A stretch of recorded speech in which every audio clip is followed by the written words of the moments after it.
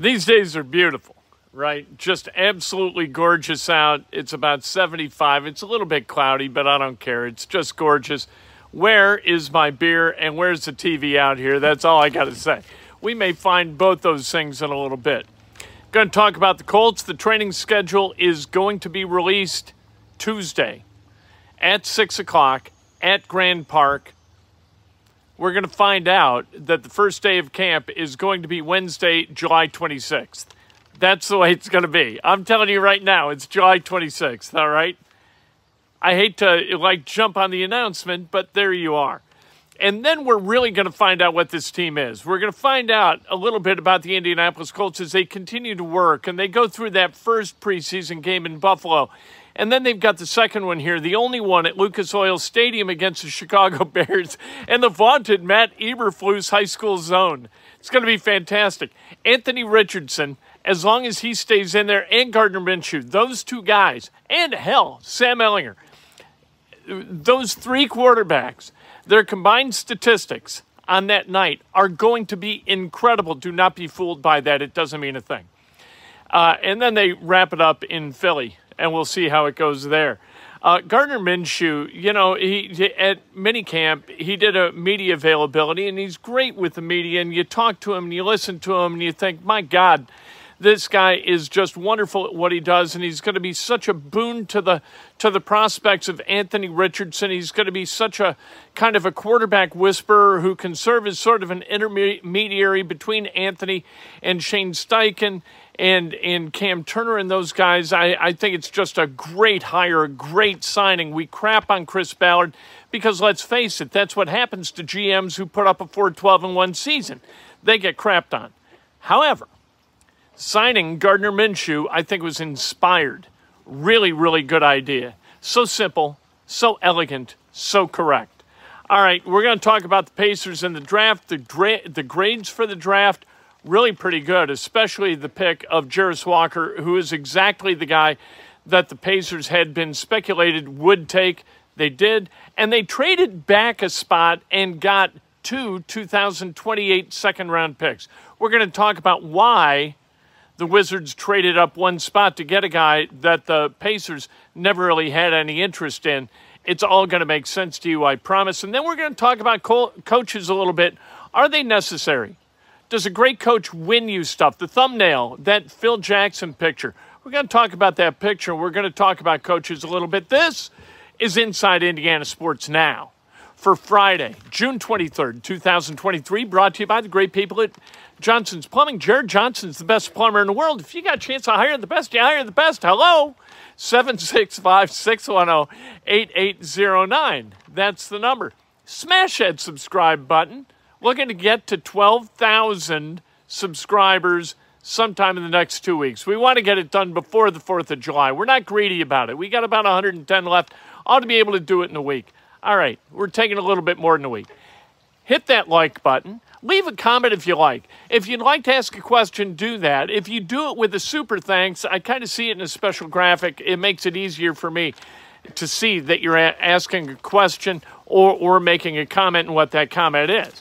All right, let's talk about sports, shall we? For the final time this week, it was a big week for the Colts. It's a big week always for the Colts, and it's a big week for the Pacers. The Colts camp schedule, like I said, is going to be released next Tuesday at 6 o'clock. It's going to be that camp's going to start, but you're not going to know what time. The schedule might be a little bit different during the day. It's not going to be the Frank Reich schedule. It's going to be the Shane Steichen schedule. There you go. But we're going to find that out Tuesday at 6 o'clock. I believe that camp will start Wednesday, July 26th. All right. Colts remain one of the limited number of National Football League franchises who go to work during training camp in front of their fans. Most teams, they do it at their facility, and they do it in private. They don't open it up to fans. The Colts, they do it at Grand Park. They make it accessible for the home fans. Very, very nice of them. Go out, watch them work. You get to see stuff. Like, that's genuine stuff. You get to come watch Anthony Richardson and tell me that I'm not right about Anthony Richardson. I look forward to it. Gardner Minshew's going to be out there, and he's going to be working because that's what he does. Tries to get better at his craft, and he tries to inspire others to do the same thing. So he, in advance of training camp, Anthony Richardson, and receivers for the Colts, they're going to go down to Florida. And they're going to throw the football, and they're going to connect with each other, and they're going to come back here for camp, and they're going to have a bit of a thing. I'm watching you. You know what I mean? Like, you got to develop chemistry as quarterback and receiver. You've got to get to know each other a little bit better. How does the quarterback like to throw the football? Where does he like to throw the football? Where does the receiver want to be able to catch the football? All those things really, really important. And Gardner Minshew being a part of this, not being covetous necessarily. You don't sign a 1-year, $2.5 million deal because you're covetous of the starting spot. That he knows who he is, and he knows what he is, and he's going to help Anthony Richardson as much as he can, and he's going to help Shane Steichen and Cam Turner and Bob Cooter as much as he can because that's the way he's wired. Just a great, chill, Southern guy. You know, kind of the football version of Tom Petty. That's who Gardner Minshew is. And congratulations. The more we hear from him, the more we hear from Anthony Richardson, the more it seems like maybe, finally, once and for all, the Colts kind of have this quarterback thing solved in some small, maybe there's a chance, right? We don't know how good Anthony Richardson's going to be in 1 year, 3 years, 5 years. We don't. He checks a lot of boxes as a guy who projects to be really, really good. Gardner Minshew's going to help him toward that. Good news for Trace Jackson Davis, and this is good news. Now listen, his agent, so he gets taken 57th by the Golden State Warriors, and people are like, 57th, my God, you know, he might get cut, he might play in the league. No, his agent is James Dunleavy. And Mike Dunleavy is the GM of the Golden State Warriors. What does that mean? Of course, they had this cooked up. And, of course, Mike Dunleavy is offering Trace Jackson Davis a guaranteed multi-year contract. He's going to be a rostered guy. This is going to work out just fine for Trace Jackson Davis. He is in, like I said, exactly the right place at exactly the right time. That's where he is. The Warriors don't need him to shoot from 25 feet. They already have the two best ever to do it, shooting for him at 25 feet. They don't need another guy to do it. And so he's going to be able to go to work doing what he does. And that's playing good back to the basket offensive basketball and playing good tough guy defense on the other end. Can he be a scrappy do underneath? Can he do that? He didn't come to Indiana scrappy. He left Indiana a whole lot scrappier than he was when he got there out of Center Grove High School. Scrappy Trace Jackson Davis is going to make money in the NBA. If Trace decides he's too cool for the room, that's a wholly different thing. We'll see how it goes in Golden State. I think he's got a great shot to put together a terrific career. Jalen Hood-Schifino, 17th to the Lakers. That's a pretty good spot. Got to be able to learn some things. Pacers being given good grades for their first-round picks. Jarris Walker, the pros, he's 6'8", 7'2" length, 7'2.5" length, actually. Got a great motor, defensive versatility. He's able to guard all 5 spots. He can switch on anybody. He's got a big old body. He came with 2 twos because of that trade that Kevin Pritchard kind of orchestrated. The Pacers still get their guy, but they get a couple of second-round picks for free in the bargain. It's nice. It's like going to Costco and eating a bunch of samples on Sunday. That's what Kevin Pritchard did last night. And then he's got, this is kind of one of those little things, but it's not so little. There's a difference in the slot between the 7th overall pick and the 8th overall pick. If a guy is the 8th overall pick, he's going to make less money and he's going to count less money against the cap than if he was 7th. That's what happened last night in that trade too. So the Pacers, they save a little scratch that they can invest in others. The question becomes, are they going to trade Hield? Are they going to trade Turner? If they don't, I think they got a playoff team and they stay healthy. If they trade Hield and something and bring in another like young guy, I think that they're young, really young, and really solid. It's going to be an interesting offseason the rest of the way. I don't think Kevin Pritchard's done. Now, the negative on Jarace Walker, not a great shooter or finisher. Really good athlete, but not a great finisher. He scored 11.2 points per game while at Houston last year. Not bad, but not great. Not an NBA-ready offensive game. We'll see if he can develop one. Summer league, workouts, that kind of thing. Let's go. Then you've got Ben Shepherd. The pluses, he's only 21, but despite being at Belmont for 4 years. He is an excellent shooter, 41.5% from beyond the arc, and he went up between 4 and 5% between his freshman and sophomore year, sophomore and junior year, junior and senior year. What's that show? It shows that he works hard and that hard work pays off.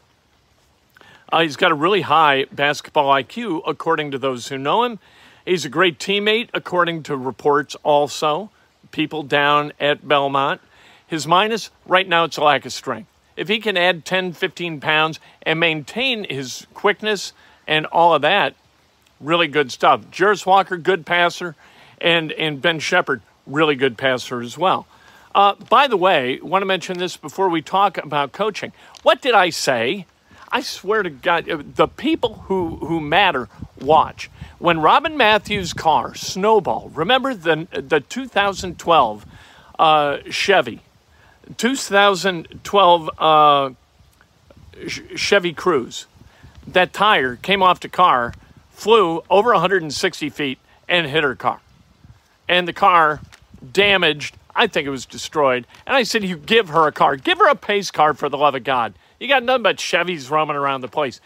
They gave her to use a Chevy Equinox, a 2023 Chevy Equinox, all painted up, official vehicle of the Indy 500, all that crap. Just like a pace car, but it's a Chevy Equinox. She gets to keep it. That is the Indianapolis Motor Speedway, listening to the right people who tell them the right things. All right, let's talk about coaches for a second. Here's Phil Jackson's book, The Last Season, A Team in Search of Its Soul.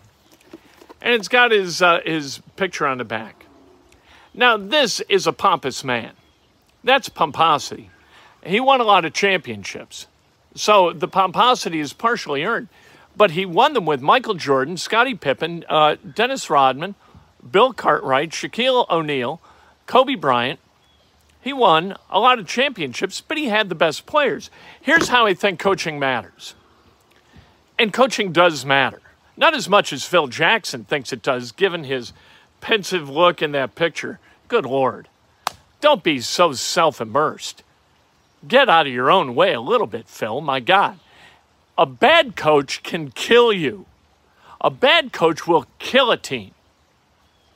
A good coach is going to be a coach like everybody else.